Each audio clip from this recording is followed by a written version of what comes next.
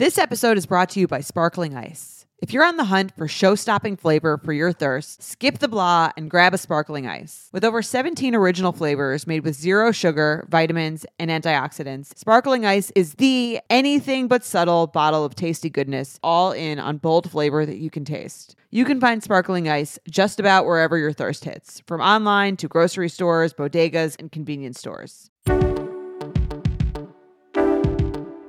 Hello and welcome back to ATN Betches. I'm Sammy. And I'm Aileen.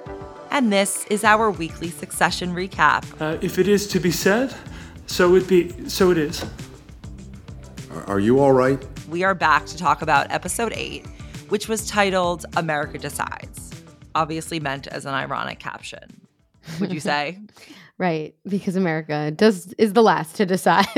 No, really? Kendall decided in a moment of resentment and rage. Mm-hmm. Everyone everybody had emotional decisions. I'm excited. I'm really excited to get into it. Yeah. This episode to me felt like I felt the most like it was the day after. Every other episode to me is like, I can't really tell that the timeline is day by day. Mm-hmm. But this one I felt like, okay, there was only a night before, like because maybe they talked about they kind of brought things in from there, specifically with Tom and Shiv. But right. I felt that, and I kind of want to like go over with what everybody was going into the episode with before we like discuss all the things. Totally. I also think this was the first episode of the season, excluding the one where Logan died, that they weren't like traveling between. So maybe that is what made between locations. So maybe that is what made it feel like that's true, more distant, because in each instance they were kind of back and forth. Right. They're which New makes York. it feel more definitive. But in this, they were basically like last episode was the pre-election party, and this episode is election night. So the only thing we don't see is kind of the day in between. Mm-hmm. Not a lot of I voted stickers. So not many. Wouldn't say that they were necessarily at their polling place, but you never know. The irony of that. Okay, so let's do the shareholder earnings report. How many Waystars are you giving episode 8? I'm giving it 4.25. So we're getting into the quarter points really heavy. I was okay. Yes. What is your? Why did you give it a 4.25? I gave it a 4.25 because it was fast paced and it reminded me of like West Wing Newsroom, but Newsroom like so much better than Newsroom could ever be, because the characters I actually like love in Succession versus like Newsroom. That's dark. That's really I know. I don't like love them because like I want to be like them. I love them because they're the worst, because I've been watching them for 4 years. Newsroom because they're was electing only, a fascist naturally. Exactly. It's endearing. Well, it hit close to home. Yeah. So I just loved that. And while yes, it wasn't like hysterical, because usually I would give points for being a really funny episode, I felt like the dark cloud on this episode like really came through, and you really felt it. Oh yeah. I thought it did a really good job at that. And while I didn't like that feeling, I felt like as a show doing that so skillfully I'm giving it points for that. Right. See, for the same reason, because of how sick it made me feel. Yeah. Also, I think my expectations were that they would do this a little bit funnier and more campy, a little bit more like the retired janitors of Idaho or Ohio. Yeah. I thought they would do it a little bit more like light. And when it was really dark and unsettling, I felt more negatively towards that. And so I wanted to give it a lower rating. Okay, I was really between 3.5 and a 3, but I felt that I was being a little too generous at 3.5. But if you're saying we're doing 2 5s regularly, I could do 3.25, which is what I initially really wanted to give it.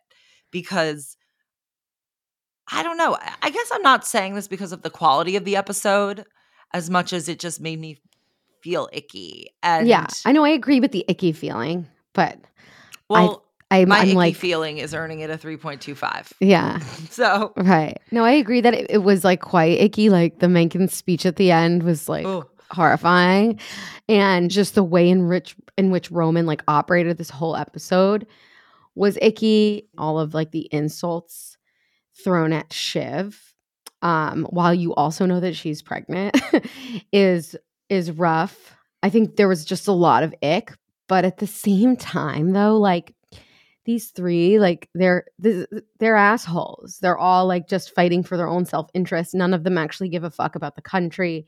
And I happened to listen to the Succession podcast this morning because I was driving to a doctor's appointment, and they had Jesse Armstrong on, and they talked about like characters who have self-interest aligned with like what they're choosing, like the things that they're doing. Like Shiv and Roman, like both of what they wanted, like personally aligned with their like political views. So like it was really easy for them to just sort of be pretty clear-headed, whereas Kendall was in between. He was torn. And it was just like really interesting to watch that whole dynamic. But I think that they're all assholes still. And it wasn't really about the country. It was just about like their own self-interest. So while I felt icky for like, you know, America deciding, I like still thought that it's just another episode of the same fucking show. You know what I mean? Right. I mean, it is also fictional. It's but just another day for them. And like Roman said, all they did was make just good TV. A night of good TV.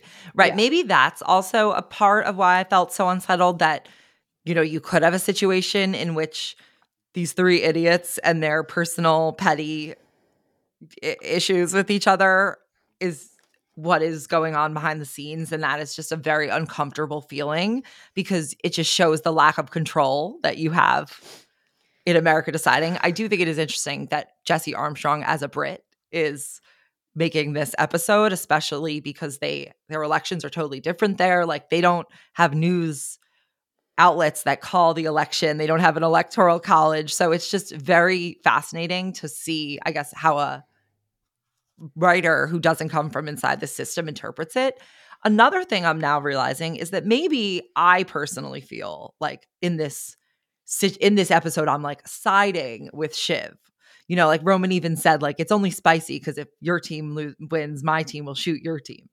So I wonder if I sort of feel myself as like a proxy for Shiv in terms of both political beliefs, because even though she is doing this out of self-interest in this moment, her she was always anti-Mencken, even before there was a self-interest element in this deal. Same as Roman was always for Mencken before there was something self-interested in this deal.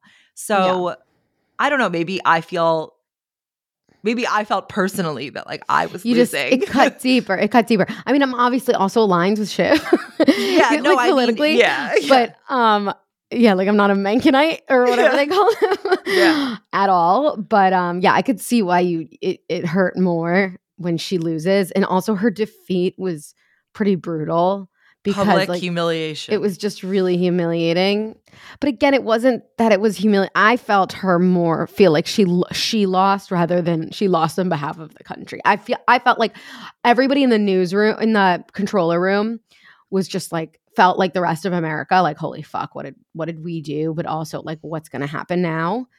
But I felt when she was mad, it was her. It was about her very much.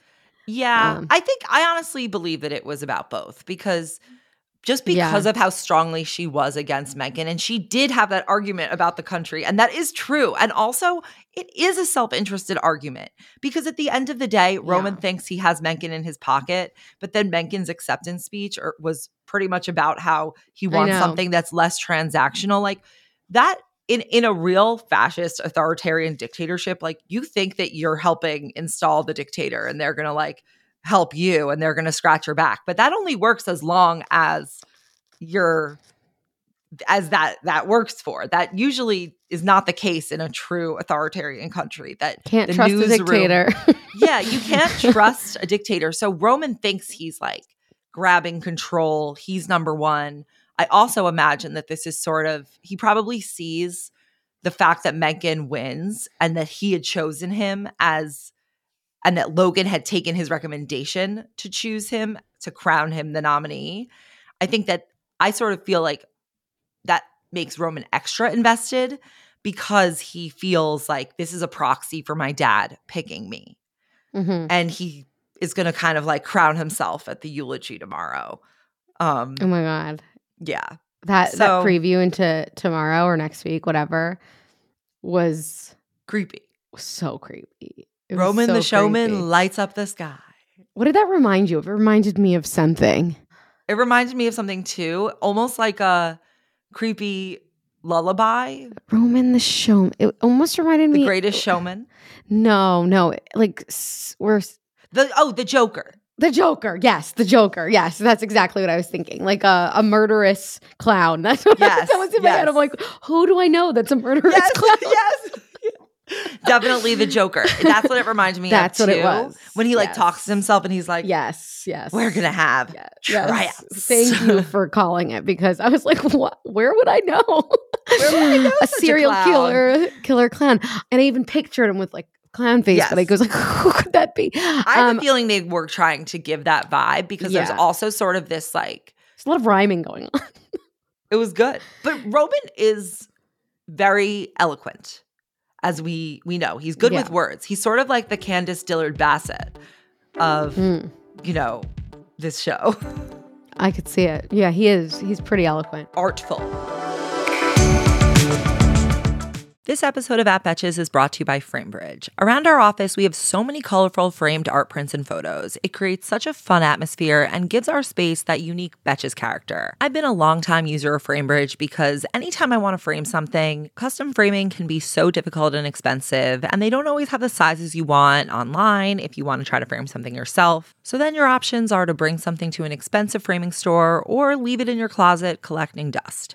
But FrameBridge makes it so easy and affordable to get your special artwork and memories in frames, so you can spice up your space with ease. Basically everything in my house has been framed by FrameBridge. We got our wedding photos done immediately by FrameBridge. We've hung a gallery wall. FrameBridge is truly my go-to. They make it so easy to select a frame to see how they would look online, and they send you packaging so that you can send in the thing you want framed so that it won't get ruined. We all know that getting custom frames can be difficult, but FrameBridge is easy and affordable to custom frame just about anything. You can easily order online at framebridge.com or visit a retail store if you need some guidance. You can either upload a digital photo for them to print or mail in an item using their free, secure, prepaid packaging that I mentioned. Then FrameBridge custom frames your piece in their studio using the highest quality materials and ships it to your door in days for free. See why FrameBridge has been trusted to frame over 2 million pieces. Visit framebridge.com or visit a local FrameBridge store to get started and custom frame just about anything.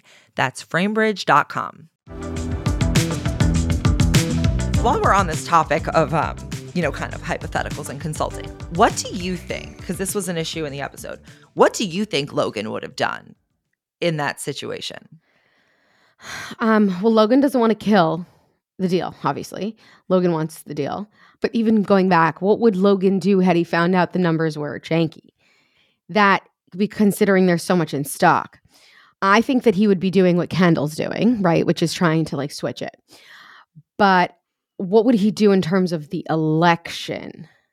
I don't think that, even though he did choose Mencken, I don't know if he would be going so hard for Mencken. I agree. I don't think they would have called it. I just don't think that he would have agreed to call it. I think That's what I think. Because also Tom mentions Logan's what do he call it? Geneva Convention was like that corporate stays up top, doesn't come down to the floor, which the political consultants for the show said that that's also the case. Like you don't mix, you don't come down, you don't kind of mingle. So I think that Logan would have stayed true to that. Yeah, that was exactly what I was thinking. I was thinking, just like you said, that he wouldn't want to kill the deal. And if he did want to kill the deal, he would be exploring other methods. Like, I don't think he would be as unsavvy as Kendall in his talking to the Jimenez team. And I don't think he would be faking calling them like Shiv.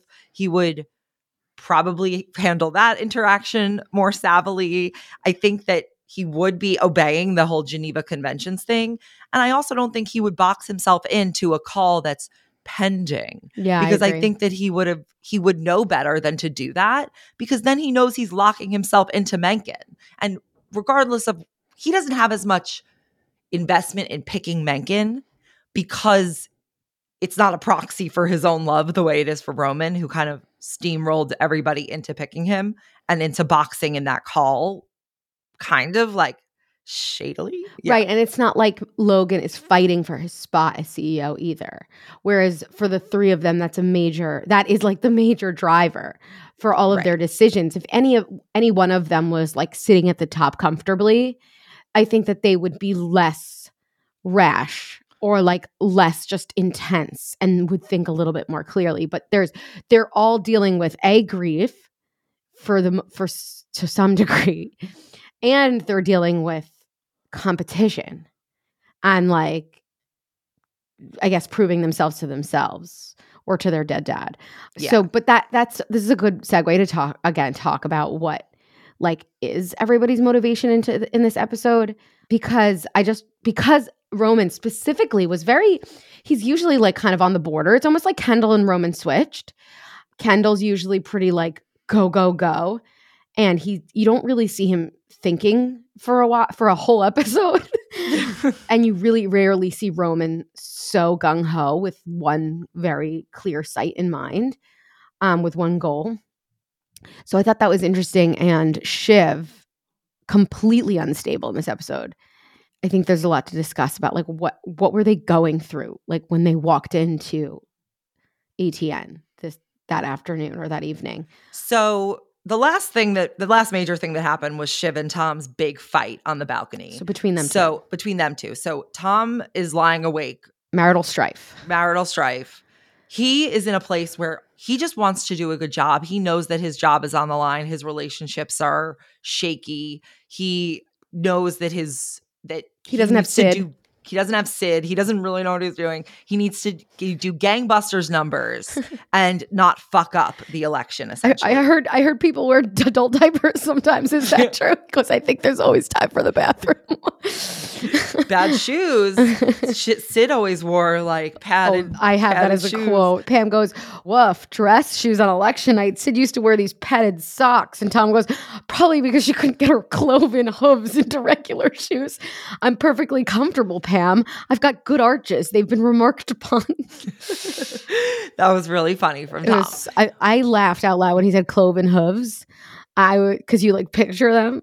Yeah. I also laughed when he said they've been remarked upon. They've been remarked upon, I know. So he's feeling attacked at all sides. He even says that. He's like, I have Sid going around town spitting poison about me, because he basically like Shiv offered her up as, they called it a sacrificial lamb in the Succession podcast. Mm-hmm. Then you have, he's actually competing in terms of like the news. I thought it was interesting how Kendall was saying how like social media was getting information before they were, because they're part of the privilege of being able to call the election, make these calls, is that they're kind of boxed into what they say, and they have to be super, they can't be just like, we're hearing that these ballots are blah, blah, blah. Like they need to get everything very extremely verified and like locked up, and social media just moves at a faster, less reliable pace than that on election night. So I thought that was an interesting dynamic. Kendall basically wants to fuck Matsson. He's trying to he's still on his regulatory game. So that's why he's paying attention to the election. But he also, his new thing is, I want to be number one. Oh, yes. And I want to buy Gojo. I want to switch it. It's not just kill the deal. It's kill the deal and buy Gojo, which is something Roman doesn't know. So now he's like gone off on his own. Right. They're all fucking each other, but but they're all weaponizing the fact that they're each fucking each other against each other as well. Roman, too, I think, feels like he has this relationship with Mencken, who he's about to make president, and he wants to preserve that and make it like his special thing. But Roman, I think the last episode was less about Roman's like feelings. It was more about him like kind of getting more shit on Matsson. But the episode before that, Living Plus, it was about Roman's feelings, where he kind of decides out where he doesn't want to do the Living Plus thing because Shiv sort of convinced him. And then Kendall does a good job. So he like walks out. He's feeling pretty kind of shoved aside. Second CE bro. But then also he ends the episode listening to his dad basically tell him that he always fucks it up. He never gets it right. And I think that I felt that kind of echo a lot in like Roman's actions today or last night's episode. Like he just wants to get it right, and he doesn't want to fuck it up, and he wants to do exactly what he thinks his dad would do. And you hear him say that over and over and over in this episode, where he was like, Dad did whatever he wanted. Yeah, that was actually one of my favorite lines. He goes, no, Dad did whatever the fuck he wanted. With one fax he took out of government. He did the fuck Lyle, send, and that was it. That's all it took. Fucking Canada, here, he didn't give a shit. I know, I agree. I thought that was really hilarious funny. because you're like, who's Lyle? I'm like, Yeah. They always have like good, like Lyle. sort of off these side character names. Like Pam is such a good name for like the person that Tom yells at. right, who just kind of like becomes the new Sid. Yeah, like, But just she knows Pam. what she's doing also. Yeah, right. Also, there was a really funny aside when Connor comes into ATN and Roman's coming down the stairs and he goes, hey, Presidente, psych. Psych. Yeah, I know. It's those really funny asides that just make the show really good. And then the last person I think is important to mention, because she's really kind of all over the place this episode, is Shiv. She obviously got into that massive fight with Tom. At the same time, she's also really worried about Matsson and his numbers, that she's like, and that also that she's about to get sort of Found out by her siblings, because she thinks that there's no way back from fucking them over. all valid concerns. All the looking concerns, and they all come to light in this episode. And all she has at the end of this episode is seemingly Matsson. But like barely, because he has Barely Greg because- now. He has Greg, and he disagreed with her approach in the beginning of the episode with talking about. And his numbers are bad. Like this deal might not go through anyway. So, but that at the same time, I'm like, why do the siblings want to keep the company? Why are they so obsessed with keeping the company? They're also confused, I think, about what they want. They don't have a mission or a vision, Aileen, one might argue. No. So that's part of their problem. All they have is petty resentments driving Clearly. the next 6 hours of what's going to happen. They are quite emotional. I mean, rightfully so, because the funeral is tomorrow too. They're not serious people. This show is sponsored by BetterHelp. We all carry around different stressors, big and small. When we keep them bottled up, it can start to affect us negatively. Therapy is a safe space to get things off your chest and to figure out how to work through whatever's weighing you down. I've been to therapy for many years, and whenever I have a problem that I just can't seem to wrap my head about, if I have intrusive thoughts or I have something I'm avoiding, I always go to therapy because I know my therapist can help me work through the issue, come out on the other side, and just leave the session feeling like everything's going to be okay. Nothing has transformed my life quite as much as my therapy experience. I can't recommend therapy enough, and BetterHelp is a great way into it. If you're thinking of starting therapy, give BetterHelp a try. It's entirely online, designed to be convenient, flexible, and suited to your schedule. Just fill out a brief questionnaire to get matched with a licensed therapist and switch therapists anytime for no additional charge. Get it off your chest with BetterHelp. Visit betterhelp.com/betches today to get 10% off your first month.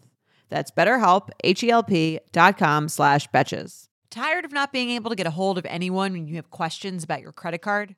With 24/7 US-based live customer service from Discover, everyone has the option to talk to a real person anytime, day or night. Yes, you heard that right. You can talk to a human on the Discover customer service team anytime. So the next time you have a question about your credit card, call 1-800-DISCOVER to get the service you deserve. Limitations apply. See terms at discover.com/creditcard. Should we quickly talk about like kind of the recap of what happens? I mean, so much fucking happens. Essentially, it's election night, ATN, Tom's leading the show for the first time without Sid. All three kids are upstairs, but also downstairs, going up and down constantly. Greg is herding them away. And it's a bit of a shit show because the person running for the Republican Party is a bit of a scary dictator, and the person running for the Democrats starts off with an edge. But then we see that changes, and ATN has a big hand in like how they call the election. I thought it was interesting how they made the personal situation of the family interact with what was actually happening in the election. So even though the Republican nominee is a scary dictator, Roman and Kenzel have a personal interest in getting him elected because he has agreed that he will block the Gojo deal if he's elected. He's explicitly agreed to this. And the Jimenez campaign has not done that. and probably won't do that. And they aren't really that good at asking him either, because they don't know how to like wheel and deal with someone who's not going to straight up take a bribe. Now, there's an issue in the election in that a group of people, which we're meant to assume are Mencken supporters as the audience, they firebomb a Milwaukee election center and they lose 100,000 absentee ballots, most of which were likely for Jimenez, which is why it would be more likely that it would be Mencken supporters. Now, there's not really a lot of precedent for how you'd handle something like that. And basically, with the existing ballots that are available, the election would go to Mencken. But because they can't count these and they're now destroyed, Roman is basically saying, screw it, let's call Wisconsin for Mencken. And ultimately, Wisconsin ends up being the deciding state. So basically, the episode shows Roman trying to strong arm everybody. Kendall, the decision desk data guy, into calling it for Mencken. He strong arms Tom into doing it.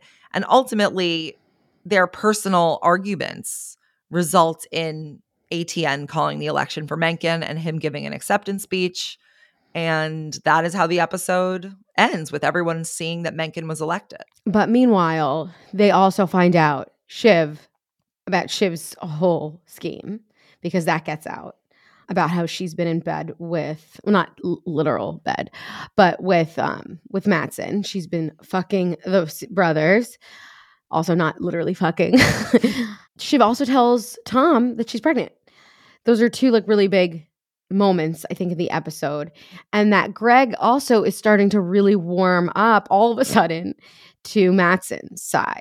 And he has some leverage all of a sudden, which Tom went out with them and did cocaine. He went out with them. Yeah, he did that at Kendall's instruction, though. Mm-hmm. That's the other thing. So Greg is kind of everywhere, but I just think it's really key that the personal resentments against Shiv, because she didn't want Mencken to be the winner, both for personal and business reasons, that's ultimately what wins him the presidency. Because Kendall is resentful that Shiv betrayed them. Mm-hmm. And then Tom basically concedes the call to them because he's mad at her. Mm-hmm. So, whose fault is it? It's sort of like Greg has become the new Tom in the absence of Logan. Yeah, he was pushed down to Greg tonight. Right, he was busted down to Greg. Yeah, that was really funny. That was my favorite scene. Not Samson. I want you Gregging for me. Yeah.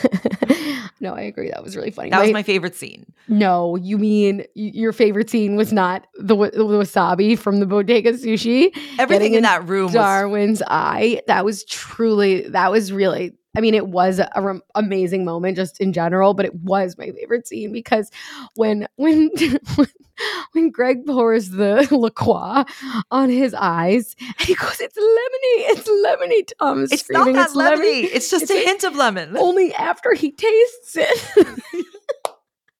It's just a hint of lemon.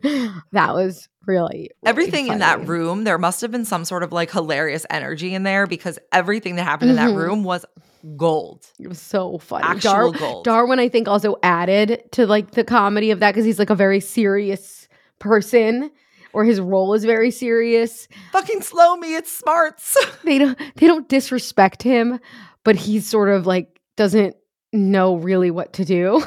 Well, he's funny because although he's going, the kind of like mathematical route with everything, and he is sort of like the trusted guy, the second they waive the opportunity for him to go in front of, so he's like, I don't want my name on this. He's like, no, you could explain. Yeah, he's like, I don't want my name to go on this. But the second that Roman is like, let's get you on TV, which would actually be better because then they could blame it on him. Yeah. To explain it. You could see that he was like, okay, I could consider that. But how do we make it clear that it's not a call? Right. How about I agree. a Chiron pending? Yes. It was really, really good. That was that room was blessed. We also didn't mention Connor, who's like part of this episode, kind of. And he's part of my discussion point, something I really want to discuss about like, what is his running for president? Like, why? Like, what's the significance of it? And then him like kind of just to concede in this episode, drop out. That has to have an effect on something. I'm still not like sure what it is. It just makes an election so much more interesting when you're in it. Yeah, anything could happen. Honestly, I think Connor's running for the election is sort of like a symbolic set piece almost. You have this idiot billionaire who has no qualification. He's never done anything in his life.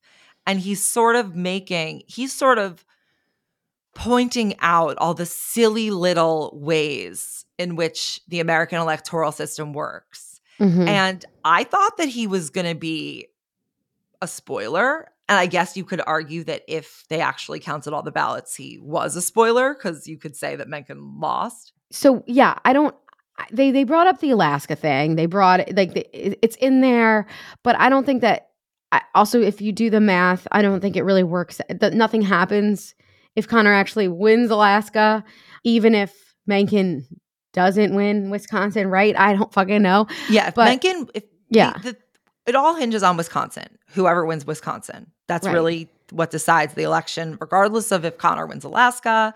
But I think Connor being in it was really like a commentary, and it's like fucking funny. It is funny. And he ends up in Slovenia, and then Willa goes, I'm very torn. He's very right wing, but Vienna for lunch, Venice for dinner. And then Connor's like, and Dubrovnik for breakfast. His concession speech was a joke. He goes, I happen to be a billionaire. Sorry. It was all like, I understand your point of view. And I get that. So then my follow-up question was like, okay, fine. If that's Connor's position, like that's the point. I get it. I like it. But it also Sure. wasn't just for like today's episode. It was for the plot advancement along the way. Like he needed money for his campaign. There were other pieces of it that, like the fact that Roman could even ask Connor to get out of the race meant that Mencken needed him. It also provided Connor something to do for this show. Like he needed to be in the conversations with the kids. You need that comic relief from all three of them, because like if he wasn't running for president, you wouldn't see him ever, right? He wouldn't be doing anything. So I get that. That makes sense sort of like for the show. Plus it was so fucking funny. Like his wedding was on this boat while Logan dies. It's just right. No. That's what I'm saying is like maybe I'm realizing that what else would he be doing? Like because in previous seasons, like they went to his ranch, so he was in the show, but like he slowly became more and more relevant, and they needed him for when they were trying to acquire PGN. That's where he made his best friend. And he also met his advisor when he was at PGN, at the Pierces. So it's like it came about organically. Yeah. And that's also, I think, probably a commentary that like his family goes to like this estate from these like old money Democrats, and he meets their like weird cousin who's a libertarian. And they team up, and he actually runs in the election. Right. And he has like a fan base, like the conheads are real. The conheads are real. Be warned, America. Okay, but my second question is then what is the significance of this episode of like the whole election? In like what does it do? I mean, I get it drives the plot in terms of like Shiv gets found out, Roman gets his guy in, which is something it runs in parallel with what Logan wanted. He wants the president in his pocket because he had the former president in his pocket. But what does it do for the show? I think that politics has always been sort of like the third rail of the show. Right. Like money and power and politics all go together. Logan himself even was obsessed with power via the news. He wanted to buy the news stations, even though everyone was like, that is a dumb financial decision. He didn't care necessarily just about the dollars. He cared about driving the cultural conversation, having sway over public figures.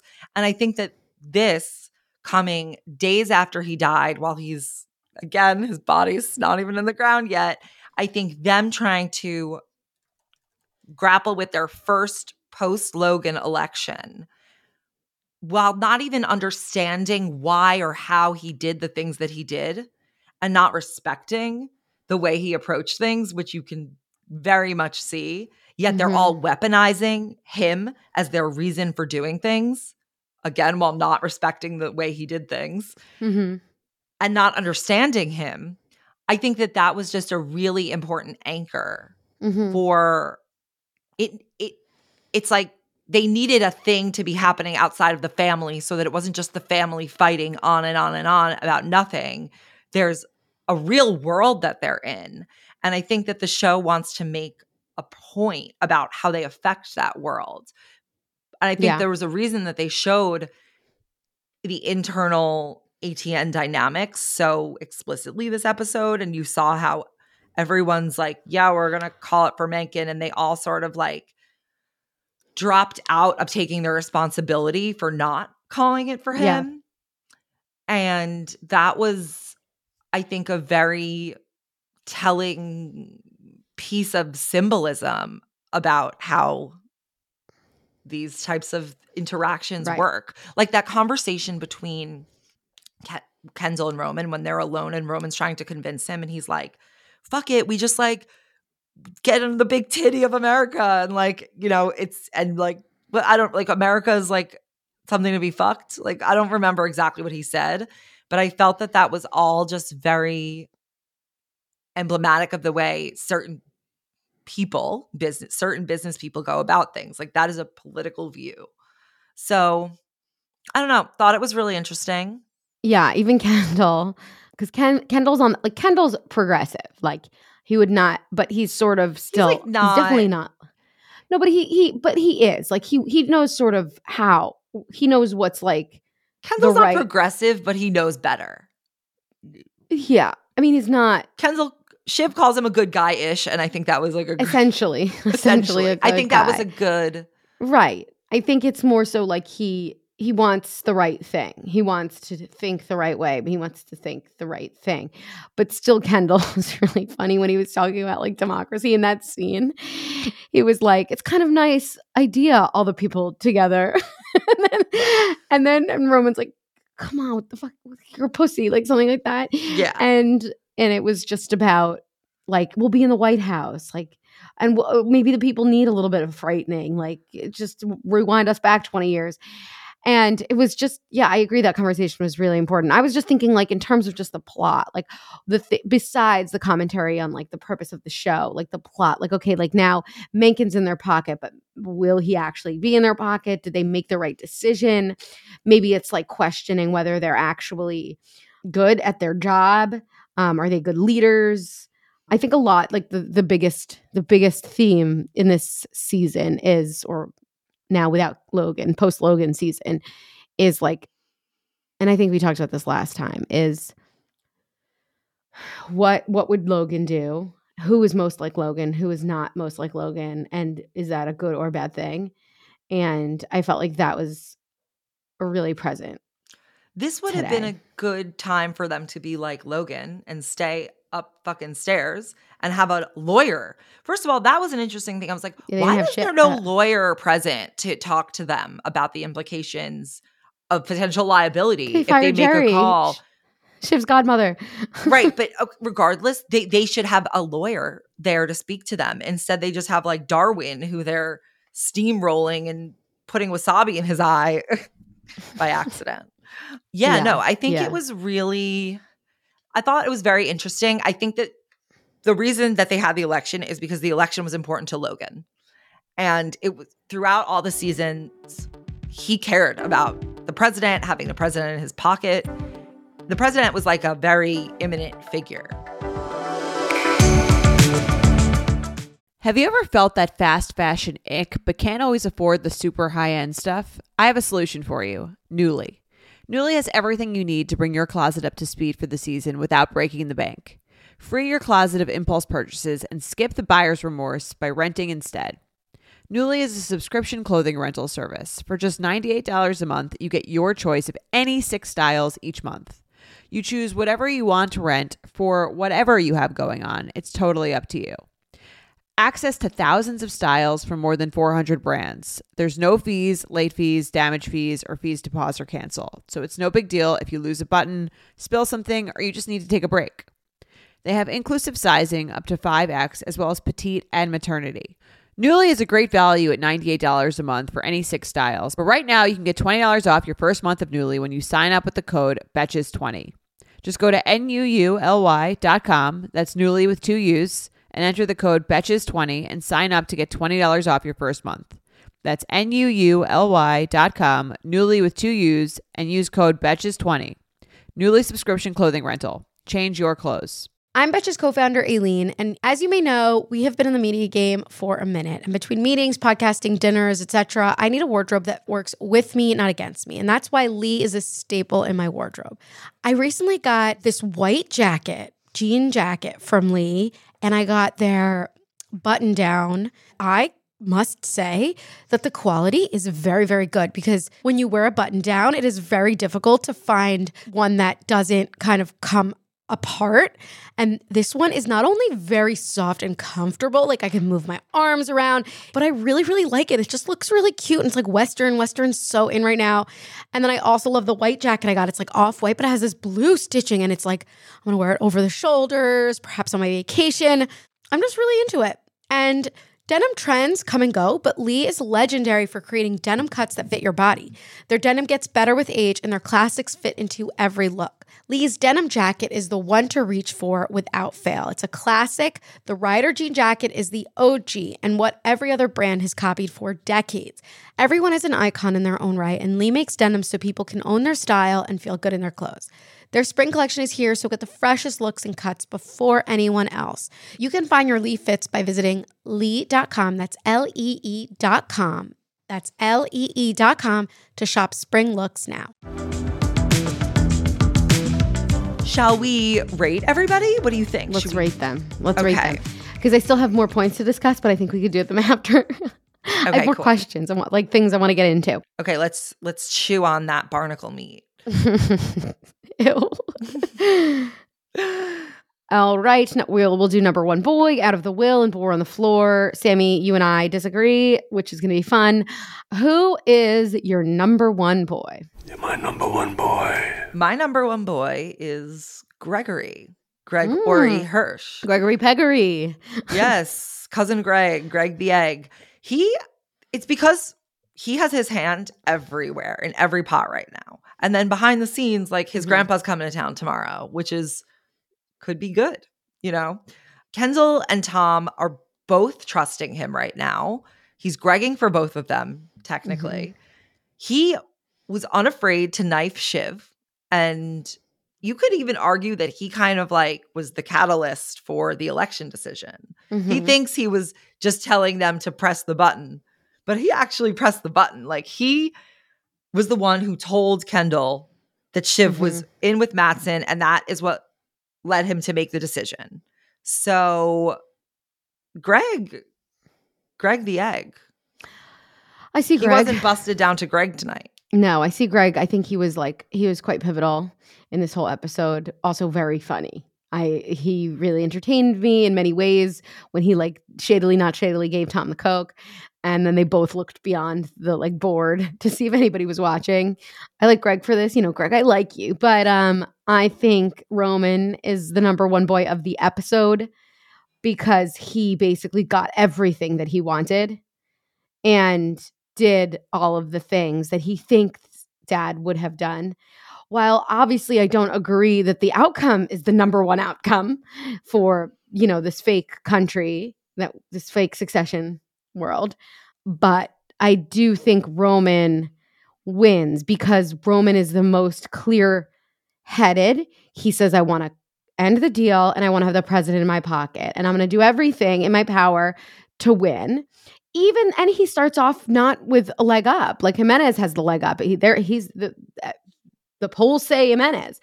And yet he still kind of wins. And he really, in a very nasty way, He steamrolls everybody, but he manages to convince Kendall, which messes up Shiv.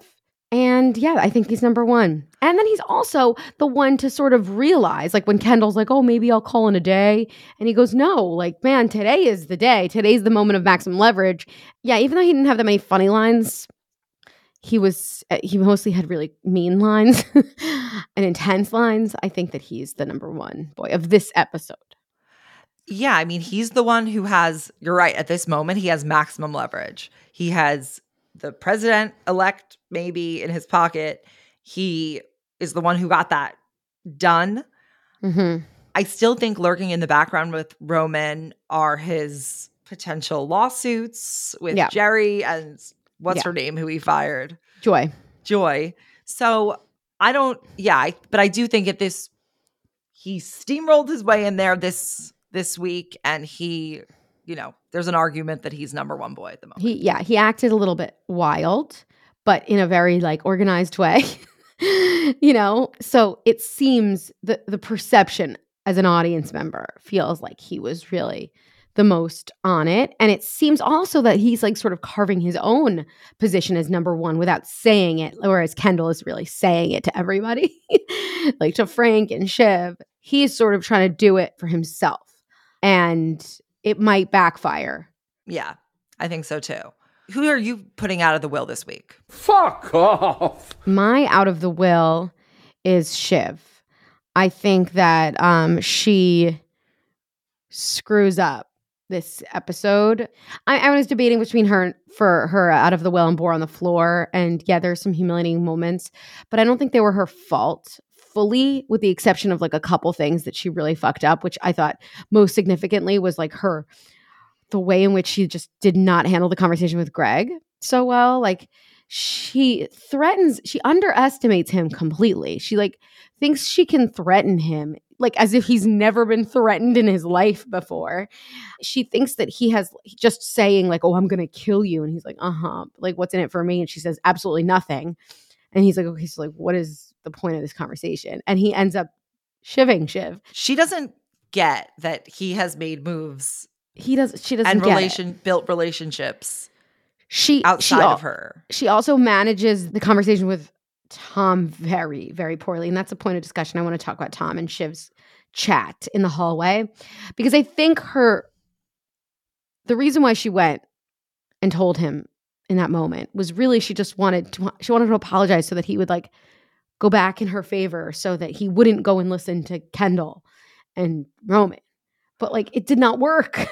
I also think it was kind of like eating at her for other reasons too. I do. I don't. I really didn't feel it. I really don't even think she knows the difference. I really think it was right after, like both of them storm into the newsroom on the news floor. Roman first, then Shiv behind, and they're all like in there, and she wants to talk to Tom to tell him basically like, hear me out.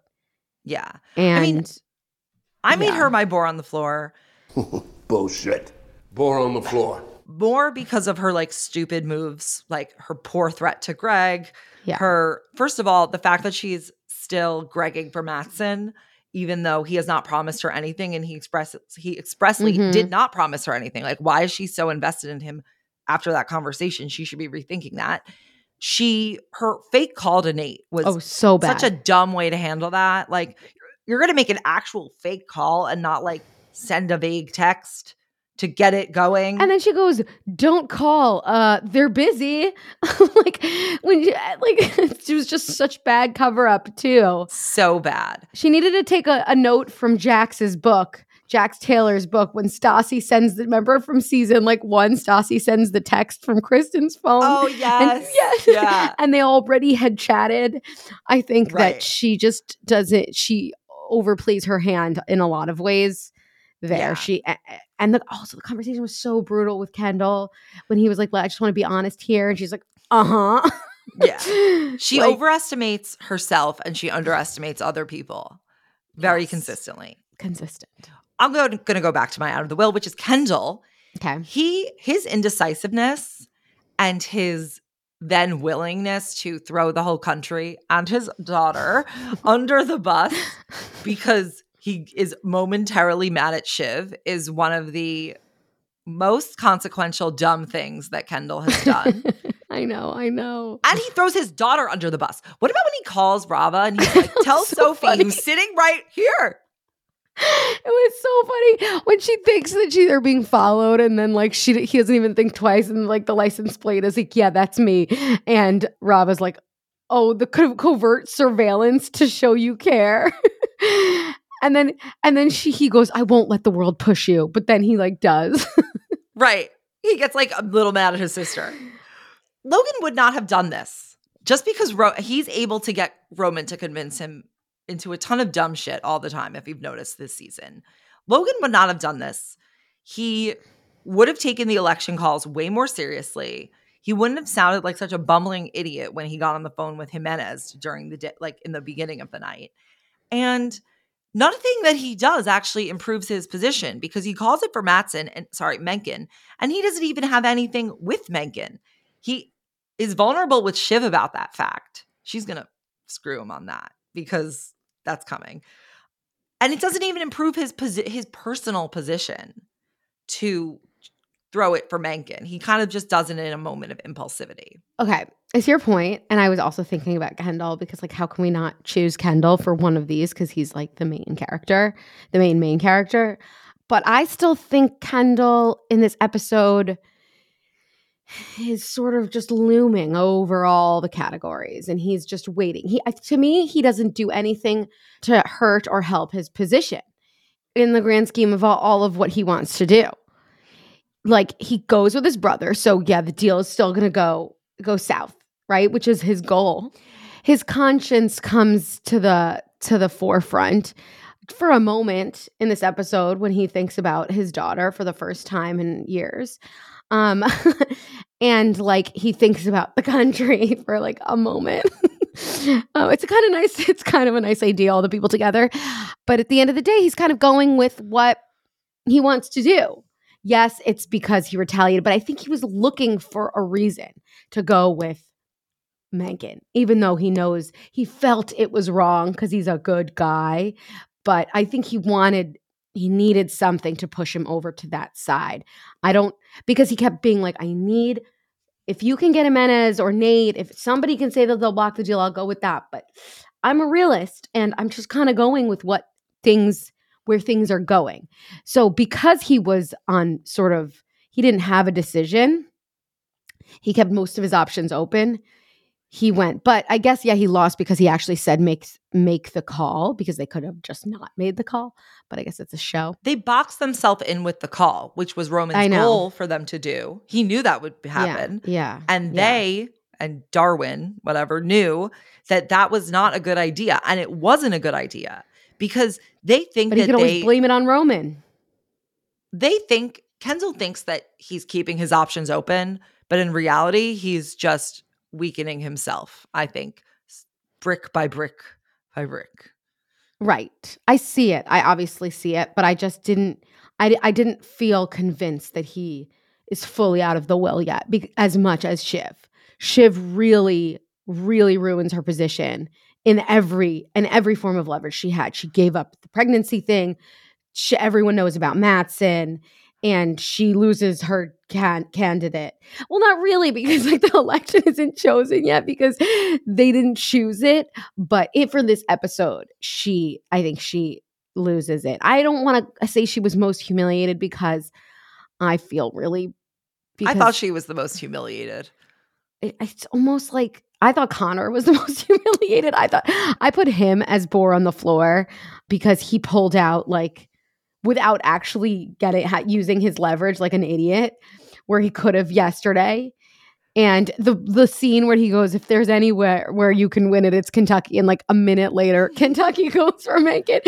Like that was really, really funny. I just think that Connor goes so far from like having a really high position. Like you put him as winning, I think, last episode. He did win the episode. To just be so insignificant for this episode. I put him to drop down to bore on the floor. He's not my bore on the floor because Connor is still in a better position than he started the season, for example. Like Connor He's going to Slovenia. You know what? Slovenia is some really nice beach spots. I'm not going to lie. Like he was a no on the slows, but like It was if Connor deserves any ambassadorship, that's one that he deserves. he's not going anywhere with nukes. He's better. Nukes. Look, as the ambassador to Slovenia, he gets way more perks than he had as than living in Arizona in Austerlitz, just bleeding cash. Yeah. He now has like a following. He can monetize that. He can write a book. He can do all this shit. He could speak at places. The conheads are real. The conheads are real. Connor lost, but like he was never gonna win. No, he was never gonna win. Honestly, Connor came out of this the best. I would say generally, like he's married to a woman who he has a real relationship with. He's still really, really already rich. he spent $100 million on this campaign. Care. Now he has earning potential he had none before. At least he didn't need to earn $100 million. He still had the $100 million. He was spending that on like Napoleon days. Like that wasn't staying. Like, he wasn't keeping that either. I guess. I see both points. You know that I have a soft spot for Kendall, so I'm I know biased. you do. I have a hard spot for Kendall. I think it's because we share a certain impulsivity and like I think we share certain qualities, and I hate that. You know? Yeah. In the market for investment-worthy bags, watches, and fine jewelry, Rebag is the answer. Rebag is a luxury resale platform where each piece is carefully inspected by experts to ensure quality and authenticity. Use Rebag to buy and sell finds from the world's top brands, including Louis Vuitton, Chanel, and Cartier. Head to Rebag.com and get up to 15% off your first purchase as a member with code REBAGNEW. Shop today at Rebag.com. That's REBAG.com. And use promo code REBAGNEW for up to 15% off your first purchase as a member. Okay, shall we do the forecast and we will discuss some of your outstanding questions during that? Yes, please. I can't wait. Okay, so what's your first question? Okay, my two questions. They're not really questions. It's things I want to discuss. Points for discussion. The things that I want to discuss were Shiv and Tom and like how is that going to affect tomorrow and the rest of the next 2 episodes, only 2 episodes. And now, what's the new dynamic of the siblings now that everybody are very much separated-ish versus how they came into the season where they're all very much together? And also them finding out Shiv has been screwing them and all of that. Like I wanted to talk about those 2 things. Okay. What do you think about Shiv and Tom? I think that Shiv and Tom are on the outs now, but I think that the second the funeral begins, when these people start, mingling and all getting in each other's faces and new characters come in or old characters return, I think that the dynamics are going to shatter as they are in the present moment. I think Roman's speech is going to change the dynamic. However, I don't know in what way, but I think that what ultimately happens is that Tom and Shiv will come together because they both need each other in order to rise. They can't rise separately. Tom right now is in a good position internally with the siblings because he let them make their, with Kendall and Roman because he let them make their call. He had a good night at ATN and he still has Greg around helping him. Yes, he's screwed externally because now everyone's talking about how he called the election personally for a fascist. Mm-hmm. So he does sort of need Shiv to save him from being kicked out of the company or anything else. And I think that now knowing about that they share a child, he is a soft spot for that. Like he wanted that. It wasn't only to tether her, even though it kind of also was to tether her a little bit. He needs her. And he now has a real tie to her that he will, I think, emotionally give into. So right. I think I still stand by the 2 of them team up and knife the siblings. Yeah, I think that they're going to be together for sure. Because also Shiv doesn't have anyone else. She still has Tom. She doesn't have Matsson really. And everybody found out and they want to about kick them. out Matsson. They want Matsson out. And Tom isn't like positioned that well with the brothers because they keep saying like, "Oh, you want us to kill him?" And she's like, "Yeah." But without Matsson, he's. But I guess Roman wants to be like the head of ATN, but he can if he wants to be the CEO. Well, here's the thing. Now that Shiv and Tom have public animosity, they can now use that to sort of screw everyone else up. I guess we'll see. But I agree that the baby changes everything. And I just want them to have a fucking conversation about it. Like, that's real. Like, I just need to see how that happens. I'm sure we'll see that after the funeral or maybe before. We'll see. I cannot believe there's only 2 episodes. I think Shiv is going to use Kendall's vulnerability against him about the fact that he was worried that Mencken was not his guy. I think she's going to, why? Like to who? To Roman? I don't know. Yeah, I don't really get why that would matter because if it's like to Roman, because that's the only person who cares that he's deciding he really wants it only to be him, he's going to be like, yeah, well, duh, Kendall's going to think that. A. B, I care more that Shiv tried to screw us than that. I don't know. I think sometimes things come around. I think that conversation was more important because it's like he was just immediately betrayed by Shiv. And that's what hurt deeper. And that's why she lied to his face. Right before calling him a good guy. Him. Right before calling him a good guy. Well, that's why she was calling him a good guy, because she knew she was fucking him. And she was like, I don't know. I just think that conversation will come back, something about it. I think Roman's going to fuck the eulogy up real bad. What's going to happen with Matsson? I think he's going to get sidelined by some way. I don't know if it'll be because of Mencken. I don't see why the deal wouldn't go through before he was president, even if he does end up becoming president. But I think Matsson is getting sidelined between the numbers and the fact that the siblings are now all sort of on the same page that they all want him out just for different reasons. Once they've now figured that out. Shiv doesn't. She was like, we need to get these numbers out ASAP. We're going to fix this. She's the only one who wants the deal. She's going to realize that he's screwing with her because of Greg. And she's gonna want this. I think she's gonna realize that this is not good for her, and that he hasn't promised her anything. And now he has Greg on the inside, who hasn't asked for anything promised. Probably. Well, we don't know. He asks for everything all the time. Like any chance he gets, he asks. What he's asking for is probably not as big as what she's asking for, because he's, he just got promoted from not getting coffee. Right. I don't get coffee anymore. Tom's digestive system is practically part of the Constitution tonight. Right. There was one exchange that I thought was really meaningful in the Shiv and Kendall conversation where he says, like, maybe the poison drips through. Yes. When they're talking about Logan. And she says, no, it doesn't. And she says it in such a way where it's like she really needs to believe that it isn't going to, because she is having a child. Tom just told her she shouldn't. And her mother told her last season that she shouldn't, and she is. So I think she needs to really believe that that she can change and that she doesn't have to have all the negative parts of her parents. But so I thought that was same. I thought the same thing during that moment when she was like so quick to say no, no, no. But maybe it does. Maybe it does drip through a little bit. But like you could out therapy it. A lifetime of therapy. This is a bigger really question for them. But in terms of Kendall and Roman, now that so they still want this deal to not happen, but who really knows what's going to happen with because in 2 days, Mencken can't cut the deal, right? Like we don't really know what's going to happen in the next 2 days. Almost. No, Mencken can't do anything. He's not the president. Do anything. He's not the president. Exactly. So maybe we're not going to get. No, we're not. We're not going to get a sense of what's going to happen with the deal unless they fast forward for the finale.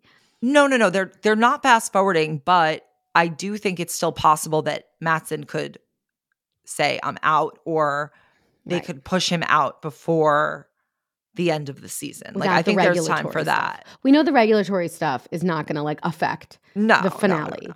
So that's one thing that you can rule out, because if that is what's going to mess up the deal, it's not. Then it's not going to happen on camera. We don't even know if Mencken's going to really end up being the president. We're not going to see a lot of things on camera.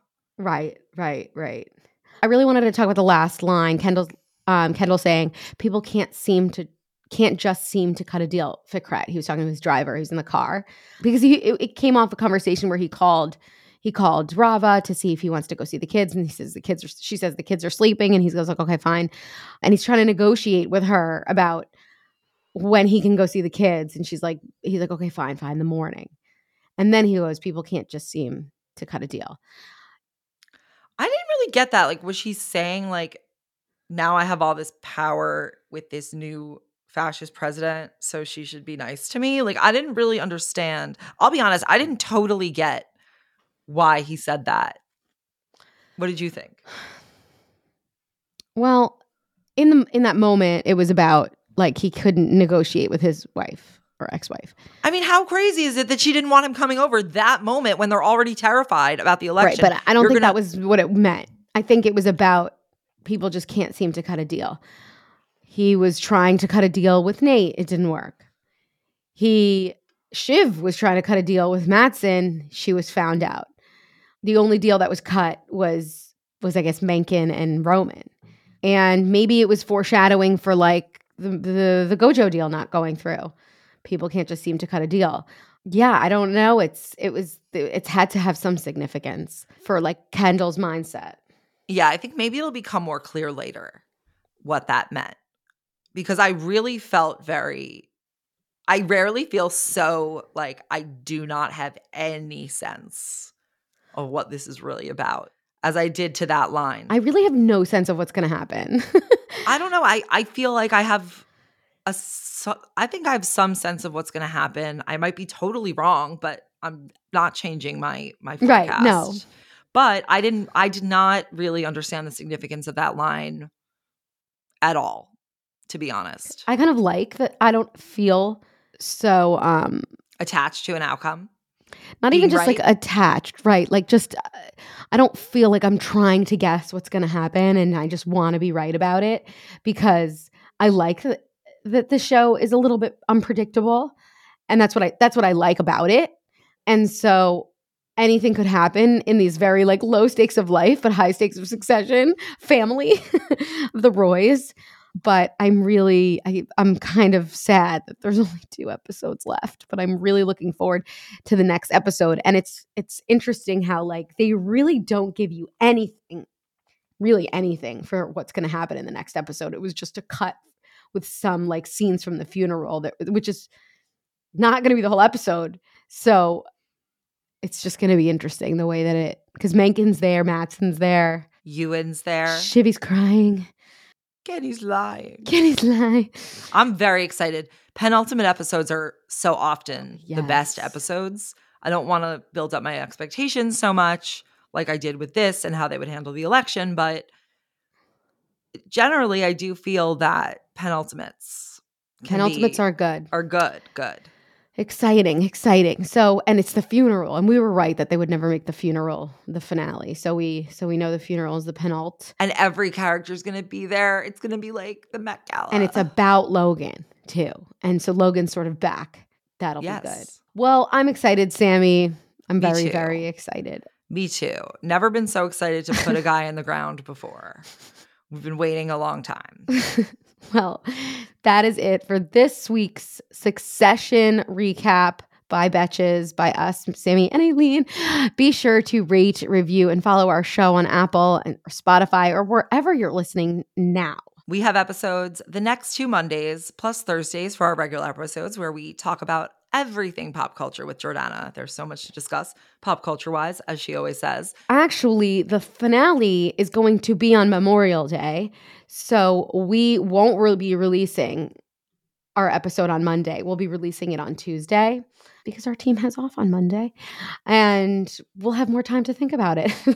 So, you guys are going to have to wait till Tuesday to hear our finale recap. So, in the meantime, you can follow me at Sammy. And you can follow me at Aileen. And until next time, we here for you. ATM. We here for you. At Betches is produced by Sean Kilby, Jorge Morales-Pico, Rebecca Sosmacat, and Eliza Zim. Editing by Basilio Perez. Be sure to follow at Betches on Instagram and send us your emails to podcast@betches.com.